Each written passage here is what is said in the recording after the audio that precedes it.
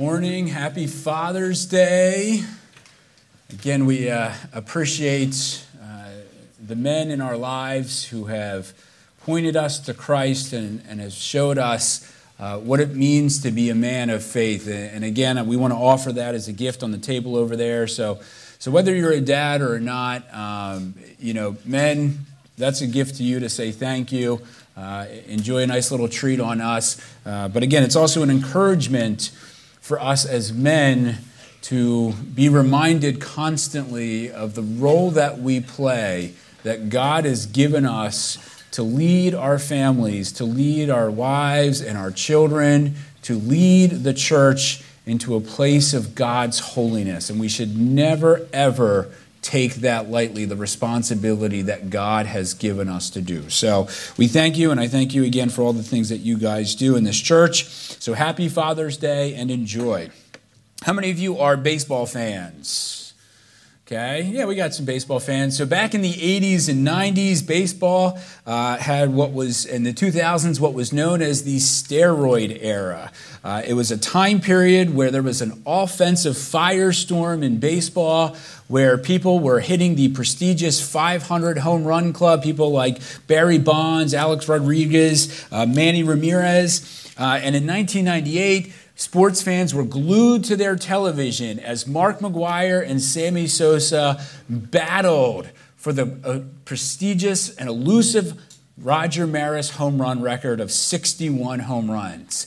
And in that time, everybody was watching. Every at-bat was filmed.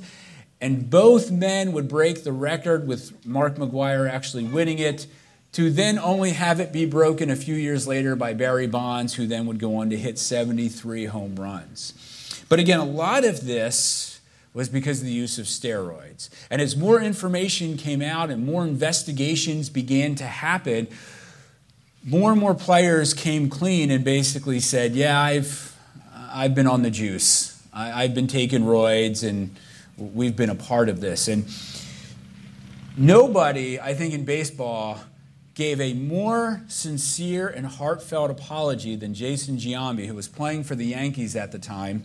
And in 2003, here's what he said when it came out, and there was no way for him to basically deny it at this point, that he was part of the steroids. Here's what Jason Giambi told the press. He said, "I was wrong for doing that stuff. What we should have done a long time ago was stand up as players, ownership, and everybody and said we made a mistake. I'm sorry for doing that stuff." Now, Giambi wasn't an idiot.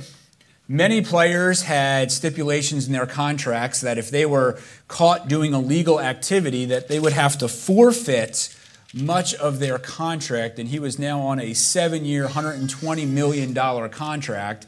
And so he said, I'm going to come clean. Yeah, I did some stuff, and then I'm going to play 11 more years of baseball. So clearly, what Giambi shared was heartfelt, and it truly bothered him that he engaged in such an activity, right?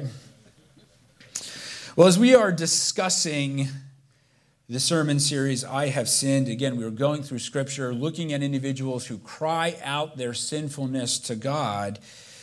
But as much as people cry out their sinfulness, I think we need to understand that God often can see behind the curtain. God can look into our heart and really understand, are we really sincere about our apologies to Christ? So though we may say it on the surface, God knows what lies within there. And so we're going to take a look at King Saul today. If you have your Bibles, you can open up to 1 Samuel 15. 1 Samuel 15, and to just give you a little quick history of where we're at. Again, God has called Abraham to be the father of many nations, that through Abraham will be the Savior that will come. His people are enslaved in Egypt, and Moses leads him out. Joshua then takes leadership and leads them into the promised land and begins to fight all of the enemies of God. And then after Joshua, we have this period of judges who are ruling. And then after the judges, the Israelites basically turn and say, you know what? We want to be like every other nation around us. We want to have a king. And the prophet Samuel came and spoke to them and said, you know what you're asking for? This is only going to cause problems. God is your king. You don't need a king like every other nation. And they pleaded and said, no, we want a king. And so God said, fine, it's not going to go well for you, but I will give you a king. And so out of the smallest tribe comes Saul. He comes from the tribe of Benjamin, and he is anointed as the first king of Israel. And so in 1 Samuel 15, Saul is called to destroy the Amalekites. This was a group of people living in the area of Israel at this time, and they were a group that lived south of Jerusalem, and God said, I want you to destroy them. So 1 Samuel 1, verse 1, chapter 15, Samuel said to Saul, I am the one the Lord sent to anoint you king over his people Israel. So listen now to the message from the Lord. This is what the Lord Almighty says, I will punish the Amalekites for what they did to Israel when they waylaid as they came up from Egypt. Now go, attack the Amalekites and totally destroy everything that belongs to them. Do not spare them. Put to death men and women, children and infants, cattle and sheep, camels and donkeys. So God says to Saul, Saul, I want you to go and destroy this group of people. And it's total destruction. We're talking to everybody, men, women, children, infants, any type of animal. Saul, it is your responsibility to completely annihilate this group of people. Now that word, total destruction, is the Hebrew word for harem. It literally means a dedicated destruction or a destruction that is devoted to God. Now, when I read that, and you probably might be thinking, wait a minute, God is calling Saul to kill the women and the innocent children and the innocent infants as well? That doesn't seem right of God. It doesn't mesh with my understanding that God is a good and a gracious and a loving God. Why would God, if he's supposed to be so good, call for the innocent destruction of these people? Well, we have to understand that this is not in the only place that Scripture used this. The first time we actually see it is when Joshua went into Jericho. It was the same idea that he said, I want you to totally and completely destroy the people of Jericho. And the reason why is because you must have done something really bad that God wants your complete destruction. So to understand this, we actually need to go back to Exodus 17 really quick, that when the Israelites had left Egypt and they crossed through the Red Sea and they're wandering through the Promised Land, or the desert, they eventually are coming up to the Promised Land, and when they get up there, it's the Amalekites who end up fighting against the Israelites. So they've been wandering and wandering and wandering, and as they're getting close to the Promised Land, they stand in the way of preventing God's people from getting involved in taking care of getting back into the Promised Land. And this was 400 years before this command to Saul. Okay, so what happens in Exodus 17 is 400 years before 1 Samuel 15. And so God is angry that this nation sought to destroy his people. And he says in Exodus 17:14, then the Lord said to Moses, write this on a scroll as something to be remembered, and make sure that Joshua hears it, because I will completely blot out the name of Amalek from under heaven. So God made a promise to Joshua. And God made a promise to his people that said, someday I am going to completely and totally destroy this group of people for what they did against my people. And you might be thinking, but Adam, we're talking about women and children. That doesn't seem, we don't punish the innocent, right? We don't punish kids for what their parents have done. This doesn't seem right to me. Well, we need to keep a couple things in mind. That when they attacked the Israelites back in Exodus there, this wasn't the only time that this happened. We actually see the Amalekites also attacking Israel in Numbers 14, in Judges 3, and also in Judges 6. So there was a pattern of the Amalekites coming against the Israelites and God's people. And when you look at the book of Esther, Haman is the one who wanted to basically annihilate and commit genocide against the Jews. And you know Haman? Haman was a descendant of the king of the Amalekites. And like many nations, pagan nations at this time, many of these pagan nations engaged in child sacrifice. That they would offer their children on an altar to a god or gods with the thought that if I offered up my child, that there would be a blessing in my life. And in Deuteronomy 25, when God is reiterating what is going to happen out of Exodus 17, here's what he says. Remember what the Amalekites did to you along the way when you came out of Egypt.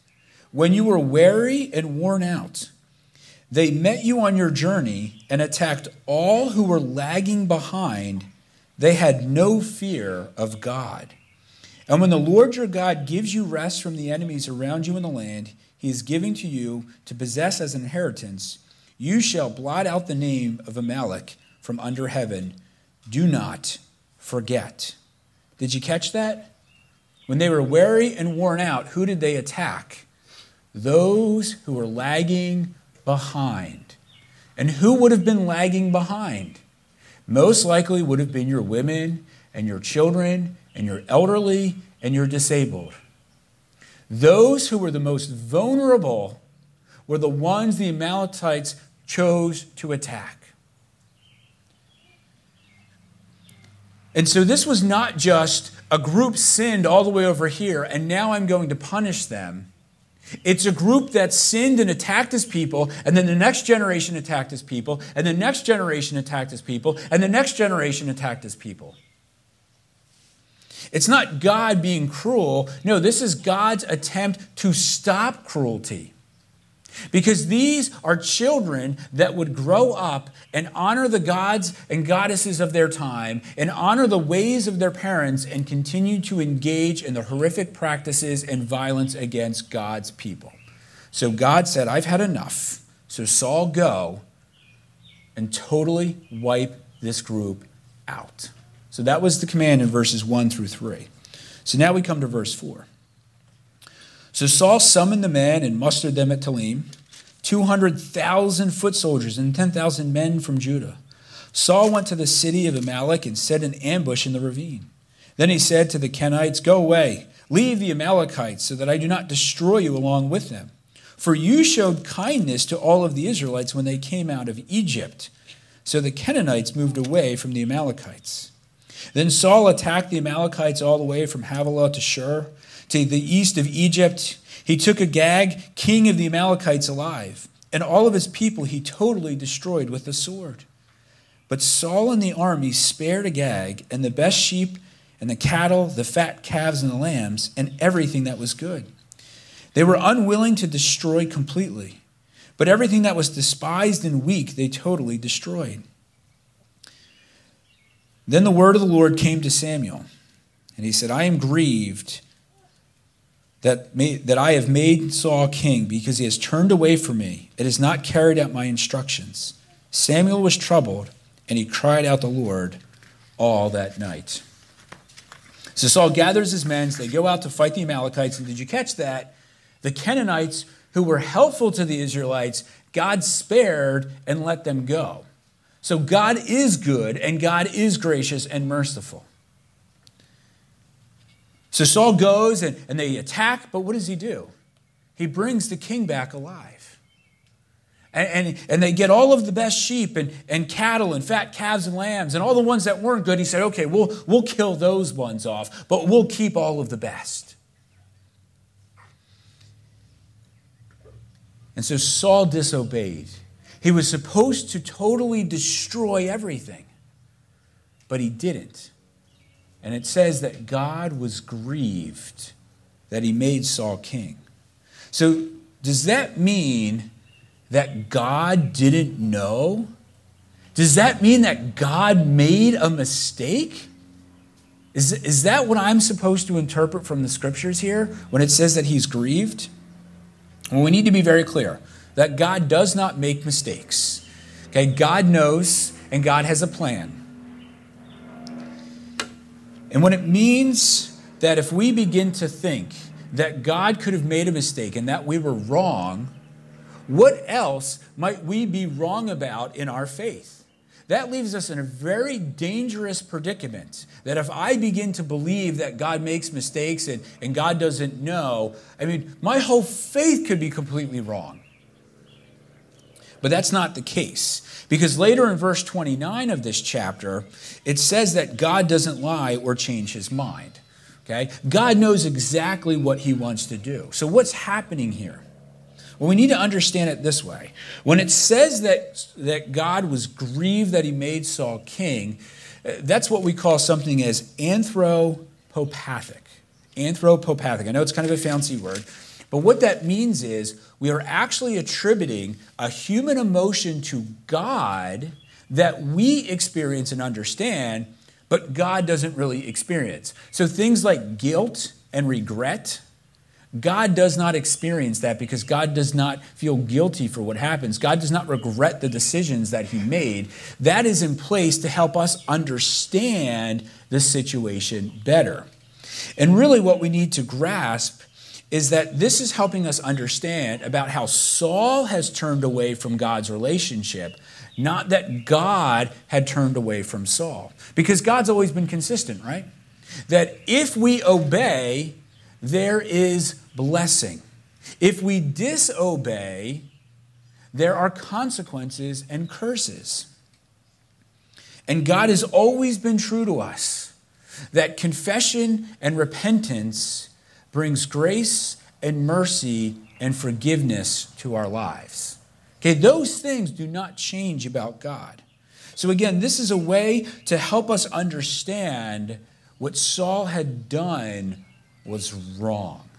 It's not that God is like, oh, I can't believe I'm such a fool. I didn't know he was going to make that mistake. God knew, but this is for our benefit to understand that. So now Saul's about to be exposed, and we're going to see what is lying in the heart of Saul. So now we're in verse 12. Early in the morning, Samuel got up and went to meet Saul, but he was told, Saul has gone to Carmel. There he set up a monument in his own honor and has turned and gone down to Gilgal. When Samuel reached him, Saul said, "The Lord bless you. I have carried out the Lord's instructions." But Samuel said, "What then is the bleating of sheep in my ears? What is the lowing of cattle that I hear?" Saul answered, "The soldiers brought them from the Amalekites. They spared the best of the sheep and cattle to sacrifice to the Lord your God, but we totally destroyed the rest." "Stop," Samuel said to Saul. "Let me tell you what the Lord said to me last night." "Tell me," Saul replied. Samuel said, "Although you were once small in your own eyes, you did not become the head of the tribes of Israel. The Lord anointed you king over Israel. And he sent you on a mission. Go and completely destroy those wicked people, the Amalekites. Make war on them until you have wiped them out. Why did you not obey the Lord? Why did you pounce on the plunder and do evil in the eyes of the Lord?" "But I did obey the Lord," Saul said. "I went on the mission the Lord assigned me. I completely destroyed the Amalekites and brought back Agag, their king. The soldiers took sheep and cattle from the plunder, the best of what was to be devoted to God, in order to sacrifice them to the Lord your God at Gilgal."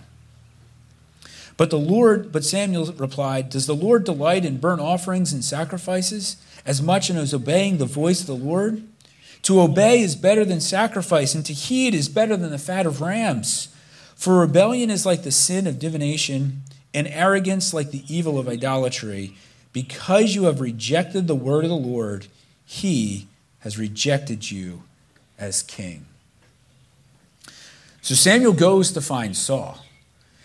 And Saul's busy setting up this monument in his honor. And when Samuel finds him, he's like, "Saul, there you are. Isn't it amazing? We won. I followed God's commands. Oh, this is great. Oh, this is the best day ever." And Samuel's like, "Saul, what are you talking about? Why do I hear the bleating of animals? Why do I hear them crying out?" "Saul, you are a liar, and it's these lowly animals that are calling you out." And so what has Saul tried to do? Well, Samuel, it was the soldiers. The soldiers did it. They brought back the animals. And, well, we killed the rest. Did you see what Saul did there? It was the soldiers' fault for the bad stuff. But I'm going to include myself in the good stuff when we killed everything else. So don't lump me in with the bad stuff here, all right, Samuel? I did what I was supposed to do. And Samuel's like, would you stop it? All you're trying to do is deflect. You're just trying to blame someone else for your problems. You have sinned. You have disobeyed against God. And he's like, that's not true. I went on the mission. I destroyed the Amalekites. That's what God told me to do, and that's what I did. I don't understand why there's a problem for this. And he says, look, I brought back the king, and we brought back the animals. You know what we were going to do with the animals? We were actually going to devote them. We were going to have a big sacrifice to God. We brought back all of the best because that's what God deserves, Samuel. And so now, all Samuel is doing, instead of blaming, now he's just trying to shift and rationalize his sin as if it's a good thing for what he has done. It's kind of like, you know, when you're talking to a kid and you're like, did you eat that cookie? And the kid's like, no. And there's cookie falling out of his mouth and you can see there's a half a cookie behind his hand. Like that's what's going on here with Saul. He's just trying to get out of this. And Samuel's like, look, he doesn't want your offering. He doesn't want you sacrificing these animals. What he wanted from you was obedience from the start. And so because you were unwilling to follow and trust God, God has rejected you and is now going to strip away your kingdom. And that might seem a little bit harsh because we might be thinking, but Saul was trying to do something good. I mean, didn't we learn all about Leviticus again and the sacrifices and how they were supposed to do that? I mean, it seems like Saul was doing right here for God. But we are so quick, aren't we, to point out our goodness to God and how we should be rewarded, when really, again, we should be thankful that we're not destroyed for our disobedience to God. But that's what our human heart does. We have to constantly keep reminding God of how good we are, when instead we should just be glad that we are alive and we've not been taken off the face of the earth. So now verse 24.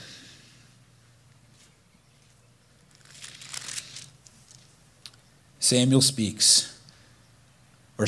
Then Saul said to Samuel, I have sinned. I have violated the Lord's command and your instructions.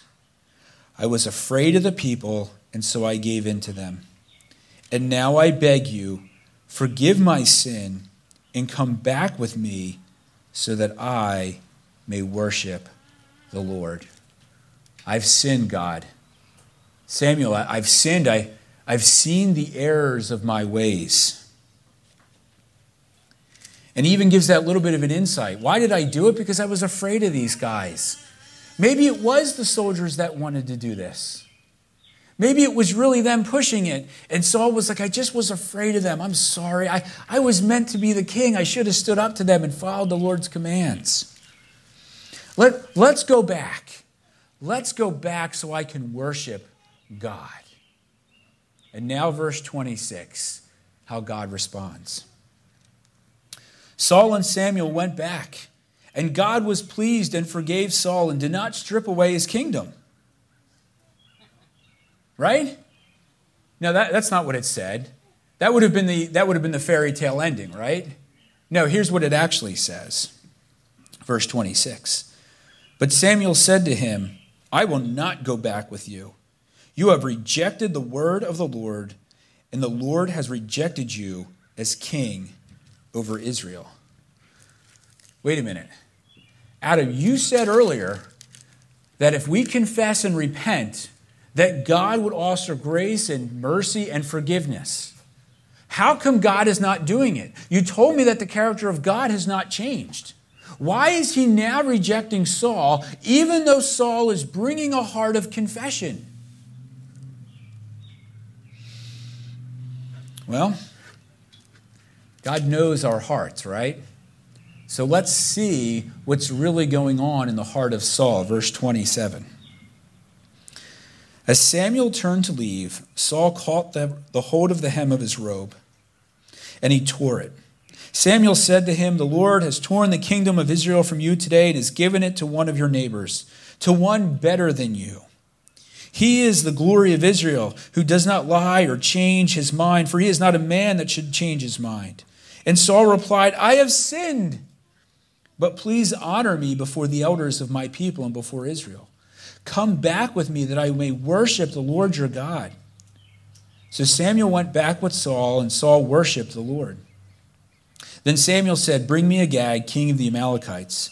And Agag came to him, confidently thinking, "Surely the bitterness of death is past." But Samuel said, "As your sword has made women childless, so your mother may be childless among women." And Samuel put Agag to death before the Lord at Gilgal. So he goes to leave, and Saul's like, no, don't leave. And he rips a piece of Samuel's cloak, and it's a very symbolic nature of basically God saying, "I am ripping the kingdom away from you." But why is he holding on? Why is it that Saul is so desperate?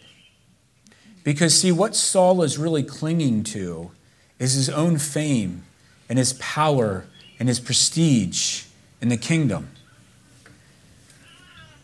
Because what does he say? And he says it again in verse 30, "I have sinned." But he says, "Samuel, come back and honor me before the elders and the people of Israel." See, this whole process, Saul has been completely self-focused, right? Everything that he's been doing is for his own benefit, his own self-preservation. Because what happened when Samuel went to go find him, what was he doing? He was setting up a monument to himself. That's where his heart was centered. And then what does he do? He blames it on the soldiers. And then he tries to rationalize his sin. And he says, "I completely destroyed everyone." And you know what? That was also a lie. Because later in 1 Samuel 30 and 1 Chronicles 4, the Amalekites are still attacking the Israelites, which means he did not completely destroy the people like he was supposed to. So Saul is a liar.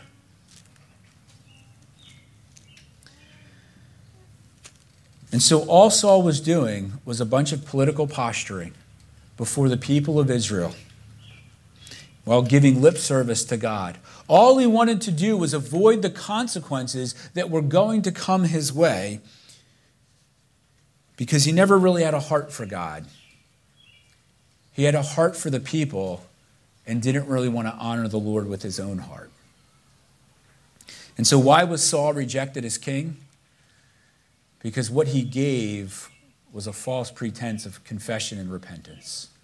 Saul never really actually meant what he was going to say. So Samuel goes back with him to finish what he was supposed to do and actually kills the king. And what I like about this is some translations will say that Samuel actually went back and hacked to death the king Agag, which probably makes more sense of what God wanted than just to simply he put a sword through him. Because what God wanted was total destruction, and what God wanted was disobedience, and Saul did not give that. So when he cried out, "I have sinned," God saw right through it. So where does that leave us? How does that translate to our hearts, the story of Saul in 1 Samuel 15? Bishop Sanderson was a Puritan bishop in England in the 1600s, and when he read this story, he wrote it and said, "This story exposes the futility of what many of us believe, that good intention is a right rule of conscience and a good guide of conduct." Good intention is not a principle that we live on. We love the idea of good intention. Well, I meant to do right because it leaves this avenue of love and grace and mercy. Well, okay, you meant to do right, so that's okay. But God is saying, I don't want good intention. I want obedience. I want you to trust me as your Lord and Savior. That is what I want from you. So it's not a matter of what you think is best. It's a matter of what God has called you to do. And many of us like to play this game. We play this game where we offer apologies and promises of change, and we say that, God, this time I'm going to get it right. God, this time I really mean it. And all we do is expose our hearts of sin when we say that. You remember when God called David, who would be the next king after Saul? When God called him in 1 Samuel 16, he said, the Lord does not look at the things man looks at. Man looks at the outward appearance, but the Lord looks at our hearts. God knows what's in our hearts. We can't fool God. We can't trick him. God is completely aware of what we're doing. And while the insincerity of our words and our actions may dupe an entire society and people around us, God is able to stand there and see right through that. And so the next time you come before God and you say, God, I'm sorry, we really need to consider for a moment before we waste our breath. Do we actually mean what we are saying? Or am I just giving God another lip service to avoid the consequences of what might happen? We better make sure that our words align with what's in our hearts, and our hearts are aligned with the will of God. But here's the good news. If the next time we need to do that, and we truly are sorry, and we truly want to bring confession to him, and we truly want to repent, and I want to turn from my sinful ways, and I want to walk in the holiness of God, God will forgive you. You know, we spoke about David 2 weeks ago. And again, David was a man after God's own heart. And we read in the Psalms of how he just poured his heart out to God. And in Psalm 86, David writes this. He says, hear me, Lord, and answer me, for I am poor and needy. Guard my life, for I am faithful to you. Save your servant who trusts in you. You are my God, and have mercy on me, Lord, for I call to you all day long. Bring joy to your servant, Lord, for I put my trust in you. You, Lord, are forgiving and good, abounding in love to all who call to you. Hear my prayer, Lord. Listen to my cry for mercy. And when I am distressed, I call to you because you answer me. When we have a heart like that, when we have a heart that truly calls out to the God that saves us and says, God, I am pleading with you. I am wrapping my arms around your legs for mercy and forgiveness. And I really get what I did was wrong. And I hate myself for it. And I do not want to live this way any longer because you are the only God that exists. Then God reaches out to us and puts his hands on us and says, my child, you are forgiven. And then we proceed to go through all of the things wrong that we've done.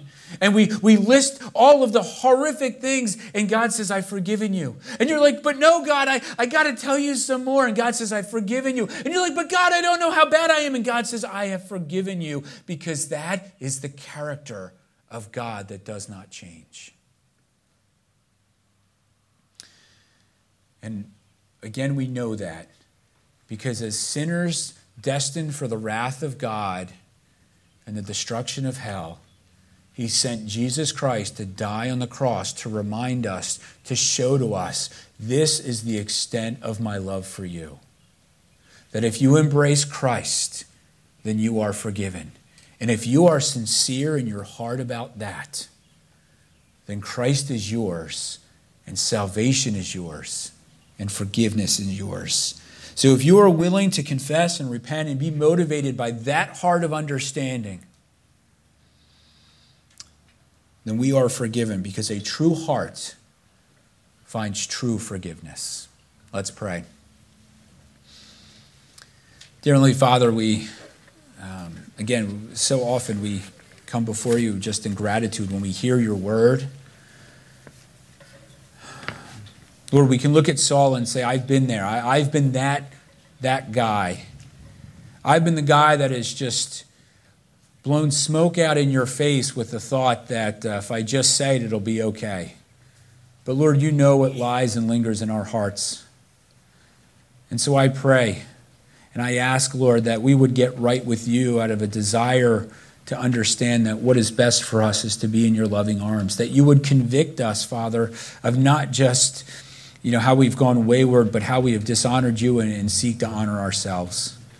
But above all, I am so grateful that it doesn't matter what we've done or how much we have done. God, you are willing to forgive, and that never changes. Amen.